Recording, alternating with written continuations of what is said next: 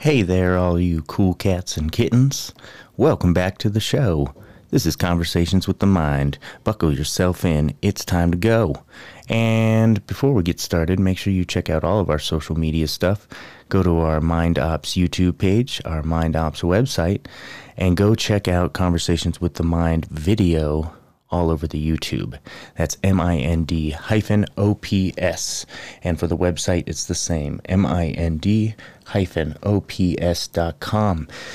And just so you all know, during this COVID health scare, we here at Mind Ops, we do counseling for all sorts of things, and we're opening up our doors, not literally, but we've actually switched to telehealth, so we do all of our sessions through the computer. Not as ideal, but still makes us more available. So holding sessions now at discounted rates. Really, we just want to make sure that everybody's mental health is taken care of. So we lowered our rates during this thing so that we can try and encourage more and more people to take care of themselves and find their way out of feeling stuck or having cabin fever or something. So come check us out. And let's get into some Arturo Complex music to brighten your day.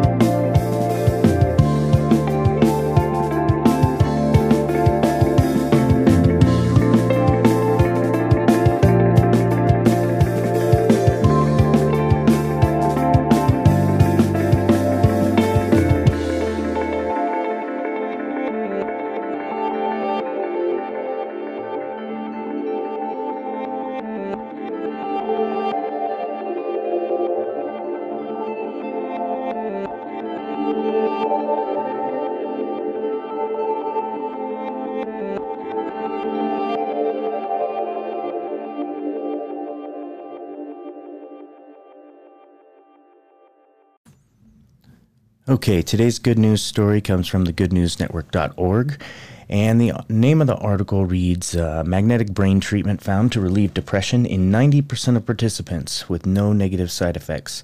This is really cool. I've heard of magnetic brain stimulation and things like that for all sorts of different treatments, and it's found to be pretty effective. But this new form of brain stimulation was seen to be way more effective than the other magnetic stuff that's out there. And they've done double-blind trials, things like that. So this is, the treatment is called Stanford Accelerated Intelligent Neuromodulation Therapy, or for short, it's called SAINT. It says it's a form of transcranial magnetic stimulation approved by the FDA for the treatment of depression. Let's see. The only side effects were fatigue and some discomfort, so that's good. And this stuff is just now getting published this month, April, so pretty cool. Let's see, there was a couple more points in here. Okay, so how does it work? Electric currents from a magnetic coil placed on the scalp excite a region of the brain implicated in depression. Like I said, it's approved by the FDA, requires 6 weeks of once daily sessions. And it says that only about half the patients who undergo this treatment improve, and only about a third experience remission from depression. So although those numbers don't sound that good, that's pretty standard for most depression treatments, whether it be talk therapy or medication therapy. This falls into the same statistical range, I guess, as far as effectiveness. So it's important that people, try out a number of different things. For me personally, talk therapy and psychedelic assisted therapy have been my major tools to explore and sort of fix the things that I think need fixed on the inside. And but for other people, it's other things. I've gone through the medication treatments. I consider myself a psychiatric survivor. Those things messed me up, man, especially when I came off of them. And so, yeah, I just love hearing about new techniques, new technologies. I'm all for it. Keep searching, keep researching this stuff, and hopefully maybe one day we'll have these cool little magnetic stimulation machines for our home, or something we can put on our mind or on our brain through our skull to be able to look into that. Okay, so what's been on my mind lately? First and foremost, what's been on my mind is you guys. I'm sorry that it's taken me so long to get this podcast out. You guys have literally been on my mind every single day, and it's been extremely difficult for all of us during this time. We've lost a number of people close to us, family and friends, extended, second families, things like that. And amidst all this, my wife and I are still students, so we're online, and we're both working from home too, and, the work continues. And it's actually a lot harder to do the stuff we need to do here at the house, because there's so much other stuff that we could be doing here at the house. So we've started putting together our victory garden and done a lot of lawn work, and all that stuff is part of self-care, and has made us feel really grounded and good and close to each other, which is fantastic. Plus, we get to spend time down at the dogs level with them and get to experience that. But how does that relate? Well, it's really hard, for me anyway, sometimes to get motivated to do things that I was in the routine of doing. So, our whole world is shifted, flipped upside down. This is a new paradigm, and it's never going to be the same. And that's difficult. That's a difficult statement to sit with. The world as you know it will never be the same. Just let that sink in for a minute, And so there comes this place where I've had to think about, first of all, I have to accept the new reality because it is what it is. But letting go of the old reality has been harder than I anticipated. And part of that letting go is a grieving process. And I'm sure all of you guys have felt grieving in some point in your life when you lost a pet or lost a friend or a family member, or even a loss of identity. And this is really where my grief comes in, is with all this shutdown stuff. I lost a lot of what I feel sort of drove me and reassured me every day who I was, going to jujitsu, going to campus and doing school there, seeing people, interacting with people, being face to face with clients, all that stuff really informed my ego identity and reassured me day to day just who I was and what I was working towards. And now all that is different. A lot of it is gone for the time being. So trying to readjust into this new routine, this new identity, like who am I now? Who am I today? Being cooped up in this house. And so I'm trying to find the motivation to do things that I used to do, like the podcast, and do things like, do some jujitsu on my own and make videos and things like that. Trying to get motivated for that while I still have one foot sort of in this existential realm. My thoughts, to a greater extent, are now devoted mostly to thinking about, larger than life type things, because, things are going on right now. And instead, it's leaving less and less mental energy for me to be, thinking about the day-to-day stuff I have to get done, So I apologize, and that's been on my mind. I didn't know how to say it to you guys, but thank you for continuing to listen to the show. I'm going to keep trying to pump these out when I can. But more than anything, I'm glad that I could connect again and get you some good news for your day. So let's get into the podcast. So today is episode 72, and our guest today is Nate Perkins. Nate is a writer, a publisher, a bookseller, an artist. He talks about himself and says he's a self-proclaimed desert rat, and he's a traveler. He's written a number of books. One is a novel that was published in 2018 called Cactus, and the other published in 2019 called The Way Cities Feel to Us Now. We get into those a little bit in the podcast, but I had him on the podcast because he's known to me. I met him through a friend, and he was described to me as a cactus guy. So we're going to talk a lot about cactus and how that can facilitate healing and facilitate, further understanding of yourself. He also has another book that I'm pretty sure we get into the podcast again. It's called Wallop, and it's set to be published in 2020. But go check those out. So Nate Perkins, and buckle in, guys. Welcome to the show.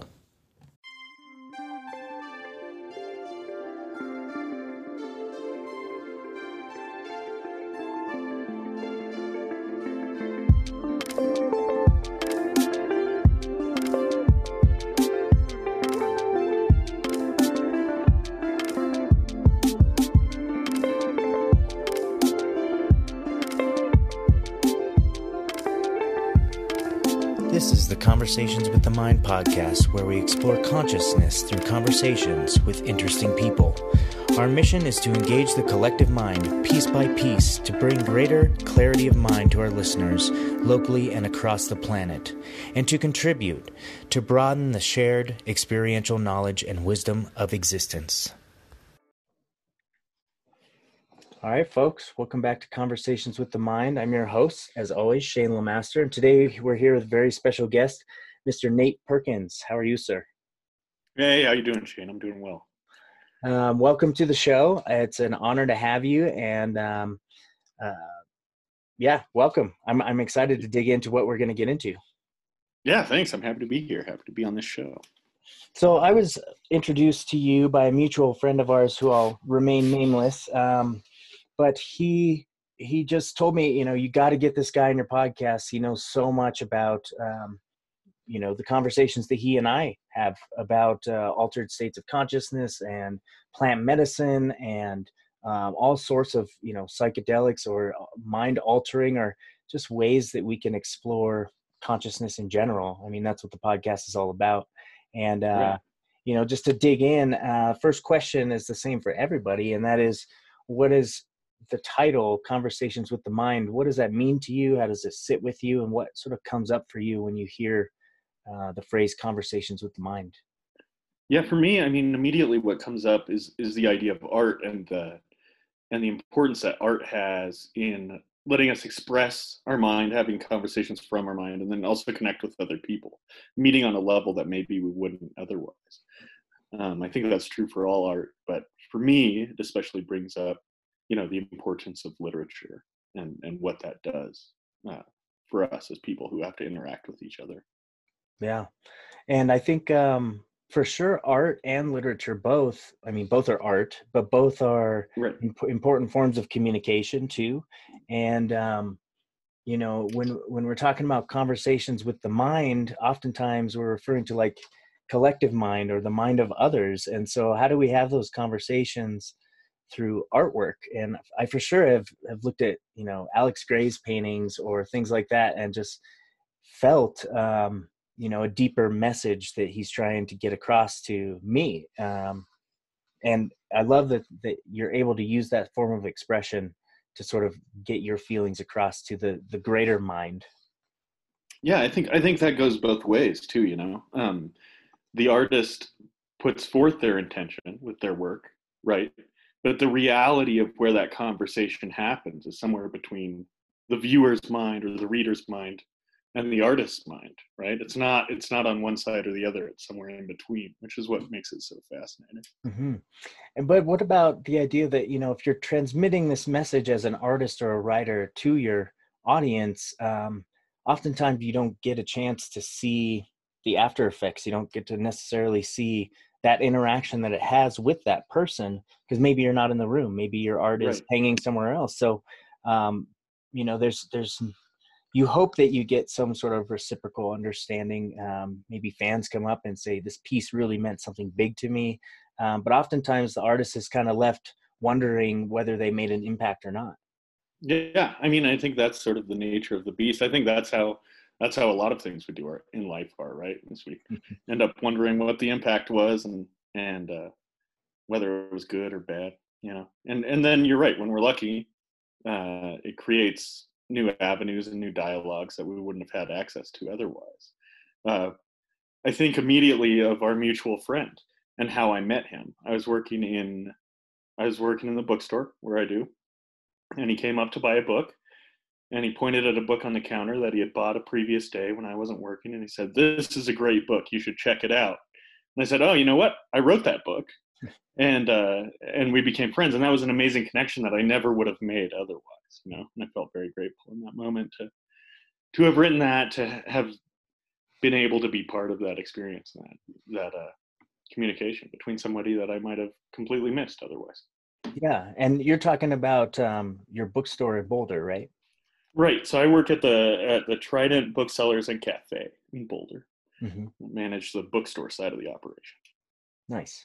I think Yeah. I swear I've probably been in there a dozen times, and it's just serendipitous that we happen to meet through somebody else instead of face Yeah. to face.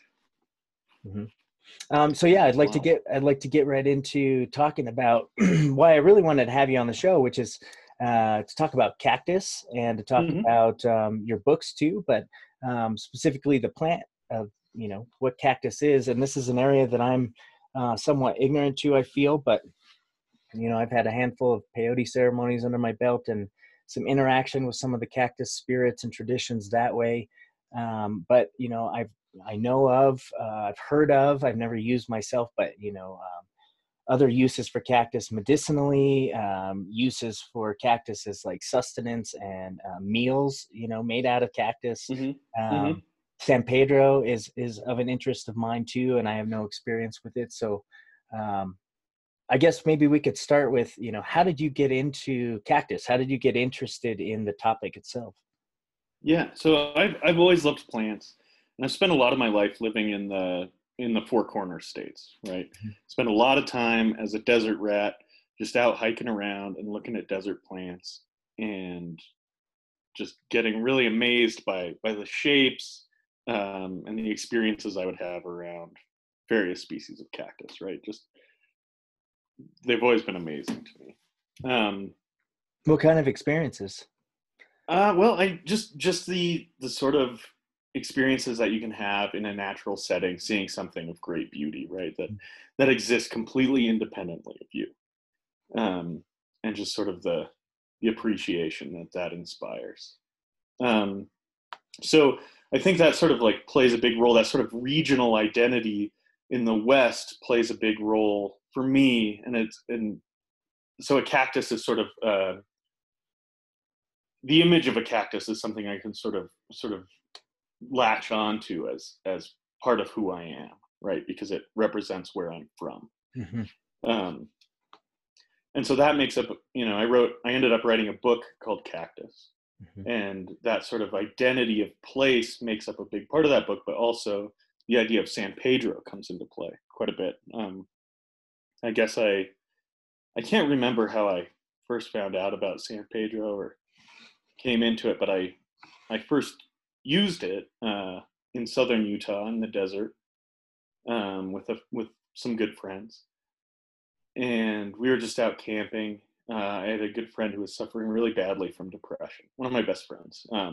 This was maybe, I don't know, 10 years ago, maybe less. But he always said that like he was gonna end his own life when he was 30. Right? He suffered really badly from that. We went out and we had this really amazing time using San Pedro. A really spiritual time, a time where we really connected with each other, a time where we felt really connected with the landscape around us. And I think it changed us. And I know it changed him because he's still here with us, right? So I have this sort of indebtedness to the plant and to the experience. I really appreciate what it's done for my life and the life of those around me. I think that there's Aldous Huxley famously said, about mescaline. I don't know about San Pedro, but about mescaline, some of the compassion and some of the gratitude remain even after the experience is over. One can never quite be the same again. And I felt that that's absolutely true. Mm-hmm. Yeah. That's beautiful. And what a nice quote too. Yeah. So for some of our listeners who have never heard of San Pedro, as opposed to any other cactus, could you go into a little bit as far as what it's used for, maybe, what sort of dosages or concoction did you guys take out in the desert? Is that important? Sure. And the effects that go into that? Sure. It originates in South America, in the deserts of South America, although it's often used ornamentally in the United States. You can find it quite often, or you used to be able to, in the Home Depot garden section. I've definitely found it wandering around cities in Arizona, planted ornamentally in front of malls and law offices. It's this big columnar cactus that's really beautiful. So it contains, among other alkaloids, it contains mescaline. And the way that we did it is we ordered some of the cactus, some cuttings from the cactus on the internet. We took, we prepared them by taking out the seed, or taking out the spines and removing the skin, removing the core, and sort of boiling it into this sort of terrible tasting milkshake that we kept in mason jars in the fridge for a couple days before we were able to get down there. So I think we ended up dosage wise, I can't give you anything too specific, but we ended up doing about a foot's worth of the cutting a piece. And we drank it early in the morning and then spent about 12 hours with it. I think the effects, it's something that you sort of have to, there's sort of a price you pay going into it because it makes you feel ill at first, right? Which is fine. That's part of the experience, and it makes you appreciate it more, in my opinion. And we spent a long time just walking through the desert, looking at things. talking to each other or else just sitting quietly. There's sort of, I think the main thing that it does for me is that it sort of removes the filters that you have in your brain and in your eyes, and lets you see everything so much more clearly, just even, physically. And then that sort of crosses over into sort of a spiritual or communicative understanding. You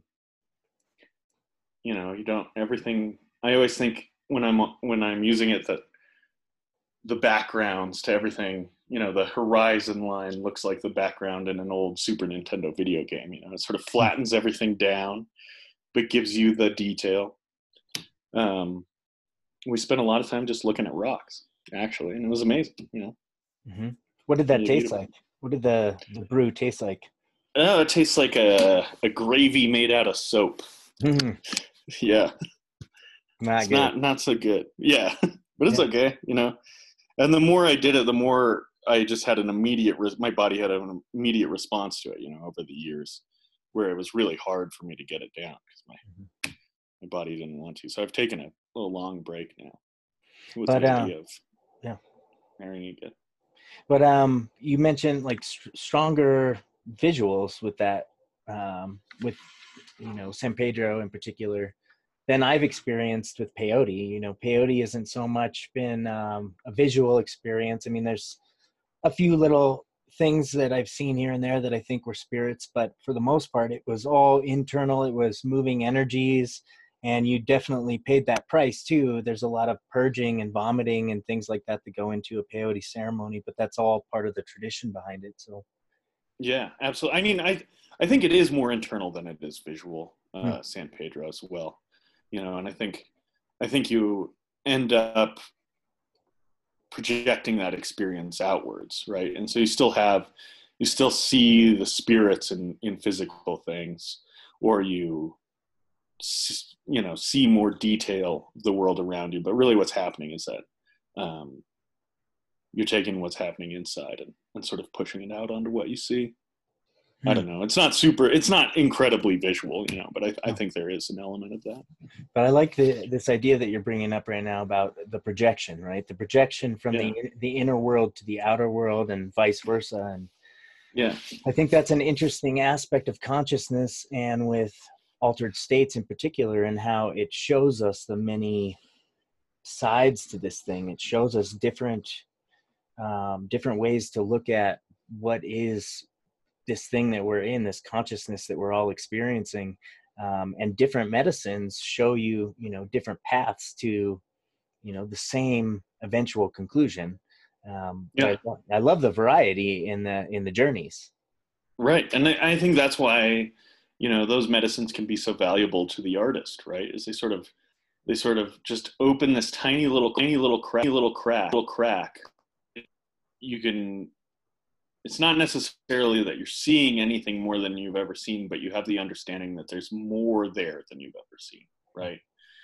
Maybe you're seeing a little bit more, but there's this understanding that there's just so much, this entire realm that's unknown to you, and experience and life and reality, right? And I think being inspired by that on some level can be really beneficial to the artist, and allow an artist to sort of understand how to better communicate and interact with their reader or their viewer, whoever.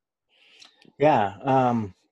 There's this thing that just popped in my head as you were saying that. And I think altered states of consciousness and seeing more of what's actually there all the time, and coming back from that can be inspiring for lots of people. But then there's, this whole other side where, you experience that for a little while and it becomes so beautiful, so appealing that we can lose touch with what's around us every day, our everyday reality. Absolutely. And so that's a big question that I've had in my life and my journeying experiences. I'll come back from these monumentally shifting experiences and just be like, okay, now how do I go to work the next day? Literally none of this even matters. And so for you, how do you ground yourself? How do you land back into this everyday consensus reality that we're in, having the knowledge that you just witnessed, what's really there all the time, and that it's still there all around you, even though your perception is not attuned to it? Yeah, that's a good question. I don't know if I'm really the best at that. I mean, what I try to do is I try to have those experiences pretty sparingly, avoid the idea that that's the only way I'm going to tune into reality, right? Because the consensus reality is also a reality, right? And it's also an important reality because it's the one in which we predominantly live. And I think maybe using medicines like that, I think of it as a nail affixing a board to another board, right? You drive a nail into a piece of wood, and by nature that has to create a hole, right, in the reality that existed before. But it's through that hole that the two pieces of wood can be bonded together, right? But I always think that, if I go back to it too often, if I try to increase the size of that nail, right, and get more of a connection, it doesn't actually work that way. It's like driving a railroad spike into a board, and really all that does is just split the board and break it and leaves it unattached to anything, right? There's sort of this lostness that happens, and then sort of feel that you can never be grounded again or something. That's the fear. But I think using these medicines in certain lower threshold doses is a good way to actually, at least in my experience, get me to understand the world around me and the consensus reality even a little bit better than I would have otherwise. I don't know. That's a hard question. I don't know. So you're talking about, microdosing, almost like microdosing cactus. Yeah, which I've done a little bit. Mostly I've just done, threshold doses. Mm-hmm. But I think either way, you can use those experiences to create more of a connection with those around you and the world around you, rather than pull you away from that. Yeah. Yeah, I would agree with you. My relationship with psychedelics has changed so much since I first started as a teenager, where it was, Absolutely. I wanted to be in that space more than I wanted to be in this reality. And I would try and do it every day. And now my relationship is that, certainly I have much more respect and veneration for these medicines, all of them, synthetic or plant. But it, I don't know. The frequency is much less. I make sure that I have adequate integration periods afterwards to be able to fully take advantage of the medicine work and like reground myself. And sometimes that takes longer than others. I mean, you said you were on a break too. It's been a while for you too. So I mean, sometimes we need a longer integration to make the shifts, make the understanding and the information, the data useful in our life. Right. I mean, that's like perfectly reflects that Terence McKenna quote, right? Like, when you get the message, hang up the phone, right? That the psychedelics are an instrument, like a telephone, right? Or like a microscope, he says, a biologist doesn't spend all of his time looking in the microscope. He sees what he sees in the microscope and then goes out and works on it, right? So I think that's really important to remember.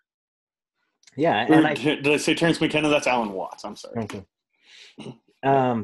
Yeah, I probably misquote people all the time on this show. Yeah. Yeah, actually, I was listening to one of my good friends speaking the other day, and he said something that really was profound to me. And he said he was talking to one of his gurus in India one time, and he said his guru was dying, and he was like crying and grieving the loss of the life. And they asked him why. His disciples asked him why, and he said, this is probably the most beautiful illusion I've ever been in. And it just reminded me that this everyday life is the trippiest shit that we're ever going to experience anyway. And the psychedelics and the medicines, they show us a little bit more of it, but we're here in this incarnation, in this body, in this type of consciousness every day for a reason. We're here to experience Yeah, this makes sense. beautiful thing. Yeah, that makes a ton of sense. Yeah. Yeah, and I think forgetting that or avoiding that with the use of psychedelics or medicine is a problem. I don't think that's what they're for. Mm-hmm. Not for me. Yeah. That's good. So I wanted to ask you this. This is actually a question from my wife, because she's been to a couple of peyote ceremonies with me, and she and I have had long talks on the drive home from these, these beautiful places, these beautiful vistas in Colorado. And sometimes we talk about, whether the tradition that we just experienced, and usually it's through the Native American church, and it's a teepee ceremony. And we ask, I wonder how close that is to the real thing, to the real tradition that was around thousands of years ago. And we ask, has the U.S. and our culture sort of appropriated some of the tradition and left out some of the other traditions? And we're doing either a disservice to the thing, or is this just how it spreads naturally, and this is how it evolves? That's a great question. I mean, I think both of those things are certainly true on some level, right? I mean, so I can't speak to any traditions using this, right? I'm not a part of those cultures. I'm completely outside of that. I can't even begin to talk about that experience or that tradition. But I think that what you're saying makes absolute sense. I mean, I think there's so much that Western culture has appropriated and used. And probably messed up plenty, right? But I think that for better or for worse, that's the position we're in, and what we have the responsibility to do is to be as thoughtful and as respectful as possible.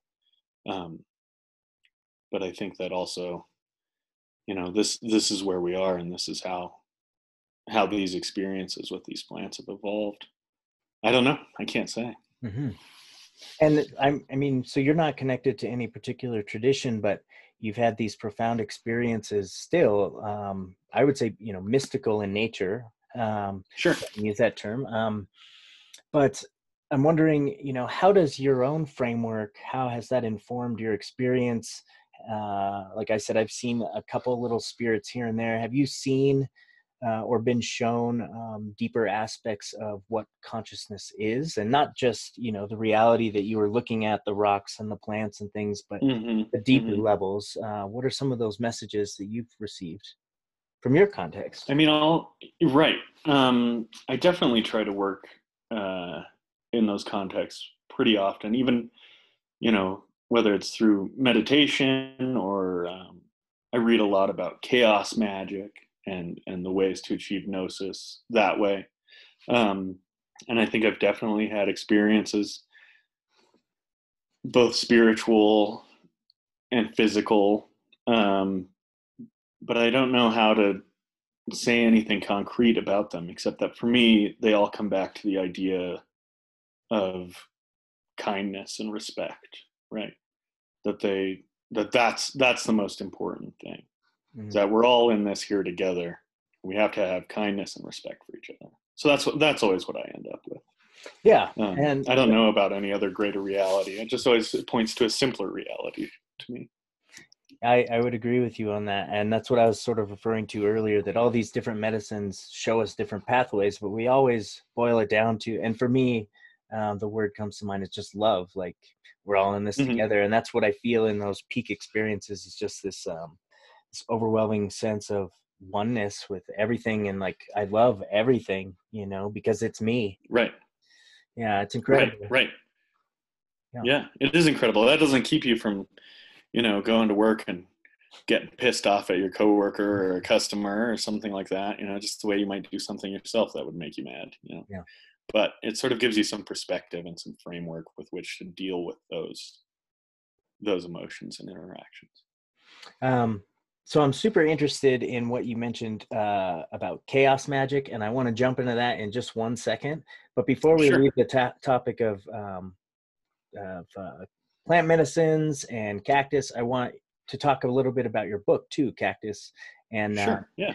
maybe you can tell us how it came to be, and let the readers know what it's about. And um, Sure.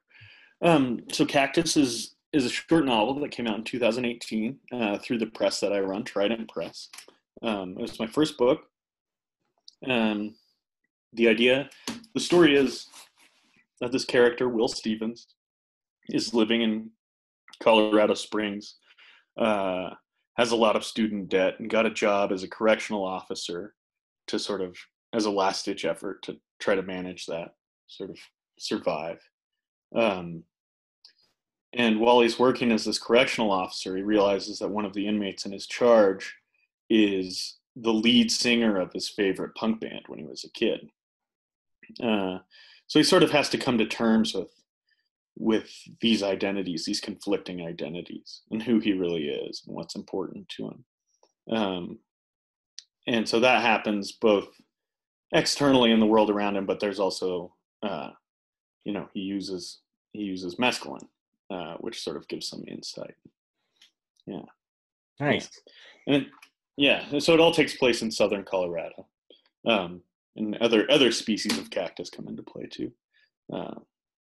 So yeah, it sounds like it's a book about his relationship to the cactus, and that intimacy that the cactus shared with him too, help change his life and help him make these decisions about his identity.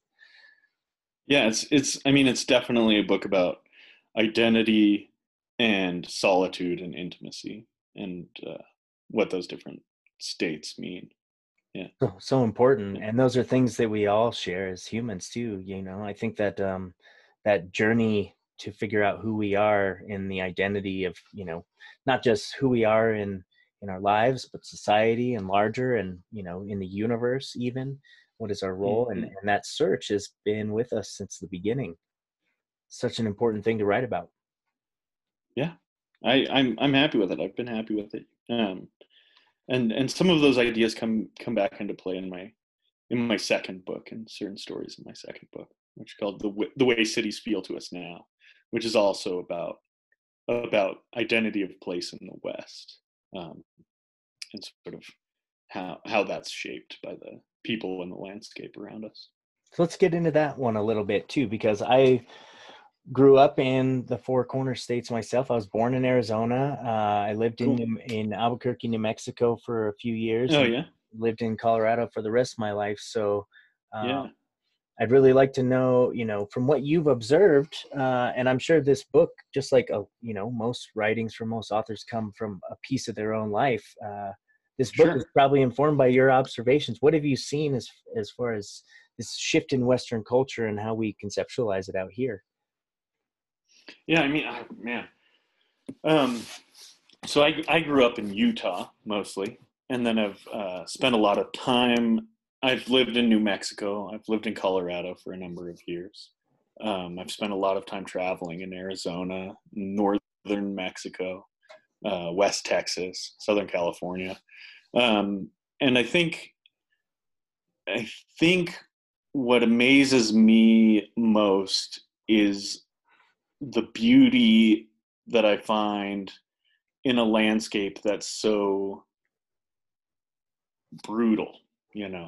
Ed Abbey said that there's everything in the desert either bites or stings or pokes you, right? And that's true, but it's these spaces that we move through that shape us as people, right? That shape our communities, shape our societies. And I feel, I in my core feel like a Westerner, like a desert rat. And so I've tried to sort of reflect on those identities and sort of the people and places that I've moved through and have moved through me as I've been in this part of the world. Yeah. What have you seen? What's changed for you? Seen all sorts of crazy stuff. I spent a lot of time traveling in a van, being broke, asking for gas from people at gas stations. Spent a lot of time walking around in the desert, seeing wild animals and plants.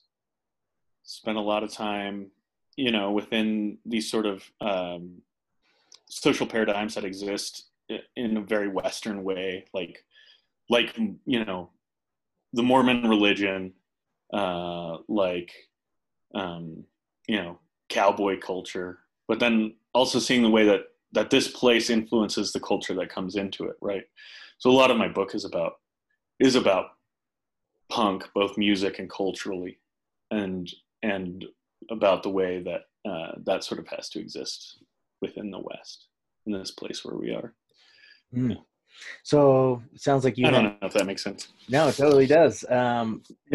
It draws me in because I have, that was my first introduction to music was punk in middle school, and it sounds like you have that's a theme so far through Cactus and this book too is the punk movement, and specifically the punk movement here in the West, and that's a totally different scene than the punk movement on the East or the West Coast.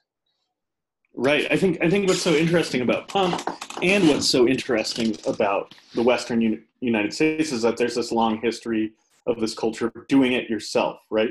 You put out records yourself. You book shows yourself, within your community. Your community works together to make these things happen. You're not depending on resources from someone else because those resources don't exist. What you've got is what you've got, and you make it happen.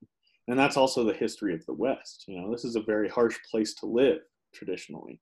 And the people here are tough, and they've been able to do that. And so I think those two ideas, sort of that regionalism and that cultural movement, interact really well out here. I'm really interested in sort of that Venn diagram, right? That middle part where they intersect and they share those values. And it's interesting because you don't think of that. You think of the West as like a very conservative place, right? Or a very, traditionally religious place. Excuse me. But really the culture out here in these states, in this part of the world, and the culture that I see or the aspects that I see of being the most important and interesting about punk, really intersect and play together really well, which is amazing. Yeah, I never thought of it that way with the intersecting values, but yeah, the West is very rugged and resourceful and barren, and one of my favorite movies when I was a kid was SLC Punk. Hell yeah. Yeah, and I loved how it showed that juxtaposition between strict religious upbringing in Salt Lake City, and then the punk scene that was also there, that was totally anti organization at all. And in this one character, all these different intersections happened. It reminds me exactly of what you're describing. Yeah, I think those things are more related than either of them would like to admit. Yeah, probably. Yeah. That's interesting. Okay, so I want to talk about chaos magic, and this is a topic that we've never brought this up on the podcast, probably because I just don't know much about it at all. Sure. And the only introduction I've had to the topic at all is through one of my favorite comedians' podcasts, Duncan Trussell. And I'm not familiar with it. What does Duncan Trussell say about it? Well, he just talks about one of the leading figures being, and I forget his name. I think it starts with an A. If it comes to you, Austin Osman Spare. No, wasn't him. But see, I don't know anything about chaos magic. Yeah. But he just brings it up on his podcast sometimes. So you said you read into that for a little bit. Yeah, so I've spent maybe the past year. My friend Jake and I have been doing a lot of reading about it. Just sort of interested in the idea, right? So let me couch this by saying that I'm still pretty new to this too, right? I am by no means an expert. But as I understand it and practice it, it's that the whole idea is sort of that you take these steps to make sure that what's happening consciously is affecting your subconscious and vice versa, right? You're really trying to make a bridge between the two in order to achieve desired results, either personally or within the world around you, right?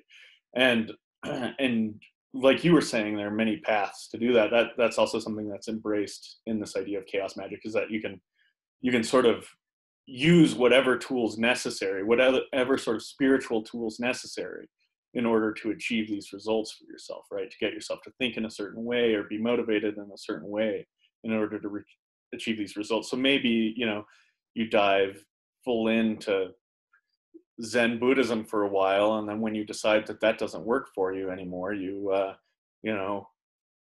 become a Mormon for a little while to achieve some sort of goal. And then when that doesn't work for you, you figure out your own thing, and it's all about sort of creating these states of consciousness in which you can sort of set the conditions for yourself to meet the goals that you're setting for yourself.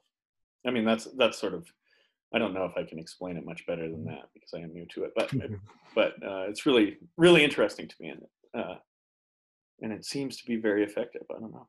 So it seems I would recommend. Oh, sorry. I was just going to say that I would recommend reading Condensed Chaos by Phil Hine for an introduction to that, to any listeners who are interested.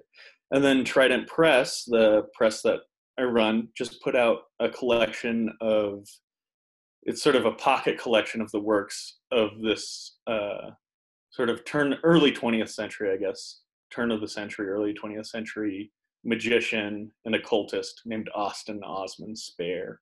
He was sort of they call him the grandfather of chaos magic. He was also he worked in symbolism and sort of like proto-surrealism as a visual artist as well. Really interesting. Has some really interesting ideas about different states of consciousness and how to achieve them. It sounds like chaos magic really embraces individuality in each practitioner's journey, and also is open to incorporating any sort of religious faith or path that is chosen as well. But beyond religion, someone can choose the path of, a gardener, and that's going to be their path, right? And so totally, and you can switch paths whenever you need to. Yeah. The idea is, what do they say? There's nothing is real, everything is permitted, right? And that doesn't mean we don't have responsibilities toward each other and treating each other well, right? But when you realize that nothing is real and everything is permitted, then you can sort of move through that space however works best for you. So this tradition, is that what you would call it, a tradition, chaos magic tradition? Yeah, I guess so. It's just sort of a branch of occultism. Yeah. It's a tradition. It almost, it feels almost like it's at a level even higher than, standard organized traditional religions, in that it's all inclusive. It doesn't cut anybody out. I almost think of like Buddhism being up on that level too. Like you can be a Buddhist and a Mormon, or a Buddhist and a Christian, or a Buddhist and practice chaos magic. And it's all absolutely. Yeah, I think by its very nature, it sort of rejects any organization. It sort of, by its nature, it doesn't allow anybody to become a leader of anybody else, right? It's all about a personal journey. So then, is that where the chaos piece comes in? Like it's just up to whoever decides to practice, and that's the chaotic part, or is it about? As I understand it, it also sort of relies on sort of the chaotic nature of the universe and the way consciousness and matter move through the universe in these chaotic, non-patterned ways, and sort of being able to sort of accept that in your belief or practice. So similar to chaos theory, that there's very, very similar. Yeah. So the entire universe is this chaos of swirling particles and atoms going any number of infinite ways, maybe even in a holographic way. But underlying all of that is bigger patterns, this organization in the chaos, amidst the chaos. I think, I don't know, is that part of this theory as well, that there's some sort of right? Yeah, totally. So like if we consider the universe to be something totally chaotic, and then we also consider ourselves to be a part of the universe, right? Then we also have that chaotic nature, right? Spiritually, physically, emotionally, to some degree. And the idea is to sort of be able to access that and recognize it. Mm-hmm. Yeah, harness the bigger pattern, see the bigger picture. And yeah, that's it's so similar to, I mostly have like a Buddhist background, and it mirrors it so closely. It's amazing. Yeah, you just blew my mind. I had no idea that chaos magic was about this. I was thinking it was more about, strongly ritual based, certain ceremonial aspects. It certainly can be, Yeah, whatever the tools are. Yeah. exactly. Yeah, I Yeah. had no idea though. That's really cool, and it's right on the same lines as punk too. Yeah, there's a significant crossover. The band Psychic TV, Genesis Peorage, who started Psychic TV, who started the band Throbbing Gristle, which was the first industrial band ever. Was and is a practitioner of chaos magic. So there's a lot of that sort of individuality, that sort of like cooperation with things outside of you, with the resources you have, I think crosses over in a big way. Mm-hmm.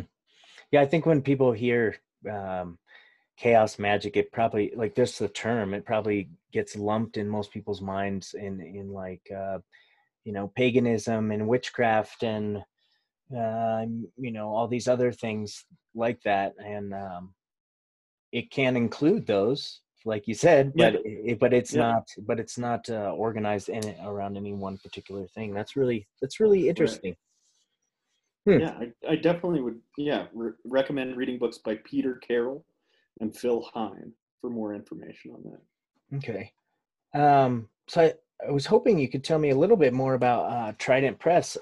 Like I told you before the podcast, I have a number of your different publications on my bookshelf behind me.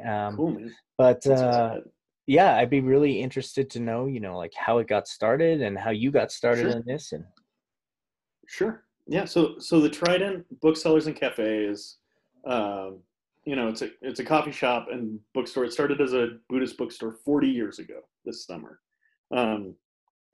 I started working there in 3 years ago, exactly, 2017. I have a strong interest in literature, especially small press independent literature is really what I'm passionate about. And so I sort of, as I became more involved in the bookstore in Trident, I started incorporating some of those passions a little bit more. And my general manager, Peter Jones, came to me and asked if I would be interested in starting and running a small press based out of the bookstore, something similar to, City Lights out of San Francisco, or Deep Vellum out of Dallas, these sort of iconic independent bookstores that also run small presses. And excuse me. And that had sort of always been a dream of mine, as sort of a fan of small press. And suddenly I had the support and resources to do that. So that started mid 2017. In the past 2.5 years, we've put out 13 books. Our 14th is coming out on March 1st. It's a collection of instructions for children's games. They're they're poems, but they're instructions for these really strange and bizarre, surreal children's games. It's called America at Play by the poet Matthias Felina. And so we've put out everything from fiction, poetry, memoir, sort of collections of anarchist political theory, collections of occultist writings, sort of cover a wide breadth, but all, the idea originally was to make these small pocket-sized books so that you could fit them in your back pocket and secretly read at work when you were supposed to be doing something else. That's who I want to make books for. People who are bored at work, and want to be able to carry around a small book that they can access whenever they need to. Nice. Did you ever think that you would be in charge of what you are now, this small press?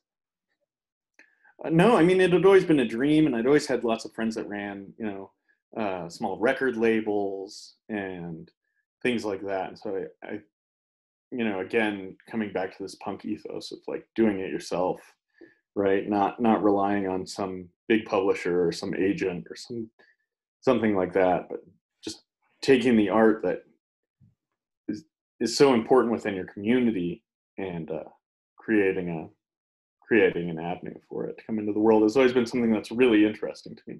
So I'd always thought about it and fantasized about it, but I never thought it would happen quite like this. I've been very fortunate, very grateful for that. Yeah, and the press itself is, its own form of creation, and it's almost like a different art form for you, where you get to like pour your creative energy and your, what you're attuned to into, this greater thing that is then going out and communicating with more and more people on so many different levels. Yeah, it's really amazing. I mean, I've learned just an insane amount about all of it, about writing and editing and design and distribution and promotion and media engagement and just all these millions and millions of things that I would have never learned had I not been put in this position that was difficult. Not, I mean, fun, but also new and outside of my comfort zone. And it's been a really amazing experience. I'm really happy about it. Yeah, what are your dreams for that project of yours?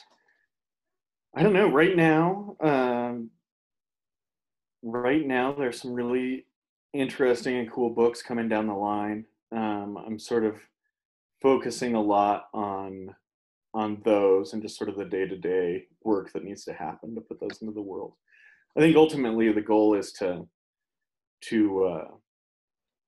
make sure that these writers that I care so much about, whose work I care so much about, gets some sort of recognition, or if not recognition, then respect and appreciation. I want people to be able to enjoy it the way that I've enjoyed it. I want it to be able to affect people the way it's affected me. So as long as I can keep doing that, I'm happy. Yeah, I mean, is that your longer like 10-year goal too, is to be doing exactly what you want to be doing and pumping out the stuff that you want to be doing in 10 years? Hopefully, yeah. I mean, like my real goals are just to keep writing and making these connections and just keep making it happen. Nice. And you said And you that's were, just go ahead. and that just means just sitting down and going to work. Yeah. So as long as I keep enjoying it, I'll keep doing it. And you said that you're working on another book right now called Wallop. And Wallop. yeah, can you tell the listeners a little bit about that one? Because that one's coming out this year, Sure. right? Yeah, it's coming out. I think October is when it's coming out. And that's coming out on a small press based out of Florida called House of Vlad. Wallop is a short novel. It's sort of this road trip novel. It's about this gardener and landscape worker who gets his girlfriend pregnant, but already has this hitchhiking trip planned with his friend, and sort of balancing these two things. So it's about this person hitchhiking out of Colorado across Kansas and into Kansas City, Missouri, and sort of the realizations that come from the people around him and from the time spent, on the road. Much like sort of some of the greater themes in my last work. But the idea is to sort of balance the funny and the tragic, sort of the heartbreak and the humor of the ways that we move through life. So I think I'm really happy with it, and I'm really happy with the publisher so far. They're doing a great job. I'm really excited to keep working with them. Nice. Yeah, you mentioned earlier in the show that you, at one point in your life, you went on a road trip in a van, and that's always something that I envied, that I always wished that I had done in my life, and I still might do it sometime, but just to it's not too late. Yeah, to just put everything in something like that and go across the country, go to South America, go up to Alaska. It would just be so phenomenal. And I was wondering if you could share some of your experience with me and with the listeners out there, That just sounds amazing. Sure. It sounds so freeing. Yeah. Yeah. I mean, travel for me is the most consciousness expanding experience that we can have, right? It totally shatters what you think you know about what the world is, makes you see it from another perspective. I try to set my life up in a way in which I can travel as much as possible. For a long time, that meant never having jobs for very long or living in one place for very long, you know, because I was always searching for the next big trip. So I've spent a lot of time traveling. I've traveled in South America and Central America, all over the U.S., up to Alaska, in Europe, you know, and the things that I've learned the most from doing that are just that people are people wherever you go, you know, good people, bad people, people who have a different way of looking at things than you do. And it's definitely changed my life, and it's something that I want to continue for as long as I can. I mean, I don't have a lot of money. I've never had any money. So it's always been a balance of like, okay, being somewhere steady and being able to work and save up and then take off for as long as possible. And so that's what a lot of doing the van thing was. You know, it's a good way to do it on the cheap. I always had a roof over my head. As long as I could get to the next place or enjoy the place I was in, then I was always fine. So I try to set myself up to be as free to do that as possible. And right now I'm really lucky because at Trident, that's sort of a shared value among a lot of us that work there. A lot of us are travelers. And so we're sort of willing to cover for each other when it's somebody's time to go hit the road for a while, knowing that they'll do the same for us when it's our turn. Nice. Yeah. Yeah, I mean, that reminds me of, hero's journey that we all go through, but literally, that's what you're doing, expanding your mind. So when you travel from like place to place, in the van, say, on that trip, would you like stop somewhere for a couple of weeks and get a local job to save up more money to go further? Or like, how would you move around? So when I started, I had some money saved up. I would go and just move on when I felt like it. And the ultimate goal was that I was going to end up in Southern Colorado in a few months. So I did. I went to Southern Colorado and worked and lived at a wolf refuge outside of the town of Westcliff. Stayed there for a year. And so that sort of was like this long extended experience. And then I went back to Salt Lake for a little bit, worked for as long as I could stand, and then drove up north, ended up in Oregon and Washington and Idaho and Montana. And so there were some periods in there of a little bit more stability, but it was sort of, while I was on the road, I would do some work, maybe, do some freelance writing at a coffee shop to make a few extra bucks. Spent a lot of time eating out of dumpsters, spent a lot of time asking people to help me out with gas. And that gets pretty exhausting, but that was the way I was doing it then. Mm-hmm. Yeah. And you made it all the way up to Alaska in the van, or was the van just the U.S.? Van was just in the continental U.S. Okay. Right. So Alaska was another time. Yeah. Nice. Yeah. You've been all over the place. Where's a place that you haven't been that you really want to go?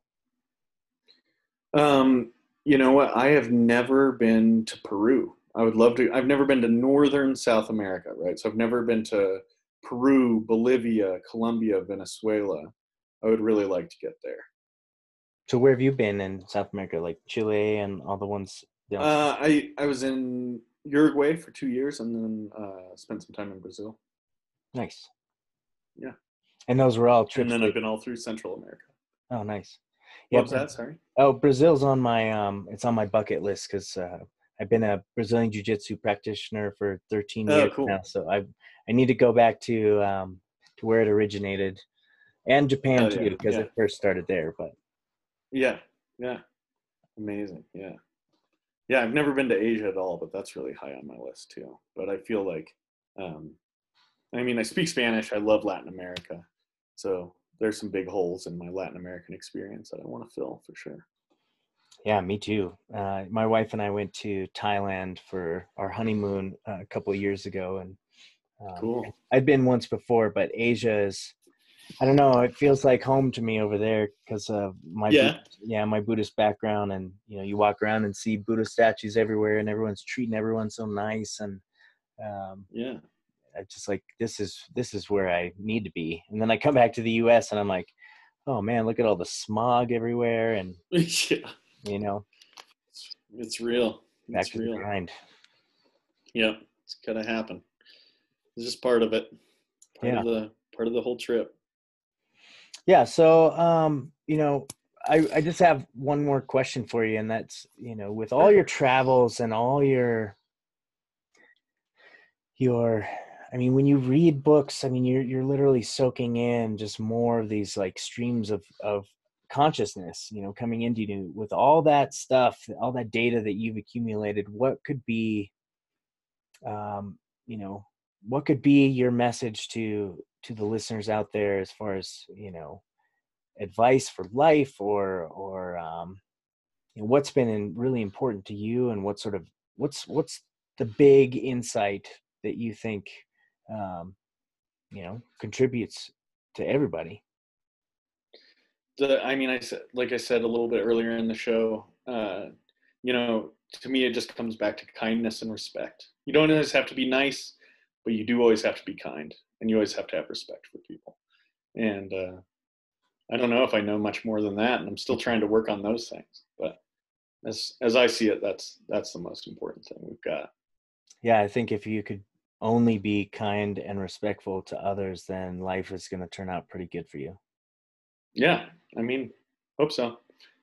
Or at least you'll know how to go through it when it's not going so great. Yeah, and kindness and Ideally. respect for yourself too. I think that's huge. Yeah. Starts there. Yeah, absolutely. Well, Nate, I want to thank you again for coming on the show, man. It was awesome. Yeah, thanks for having me. It was a blast. And I hope to make my way back down to Boulder, and I'll stop in the bookstore and see if you're there. And say what's up for sure. We can meet in person. Yeah, hell yeah, like that. Well, for all you listeners out there, make sure you go check out his books that we mentioned here on the podcast. I'll put those on the description as well. Go check out Trident Press. And until next time, this has been Conversations with the Mind. We'll see you next time.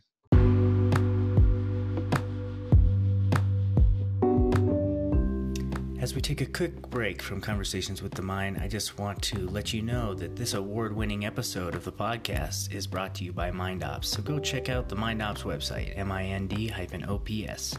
Now back to the show.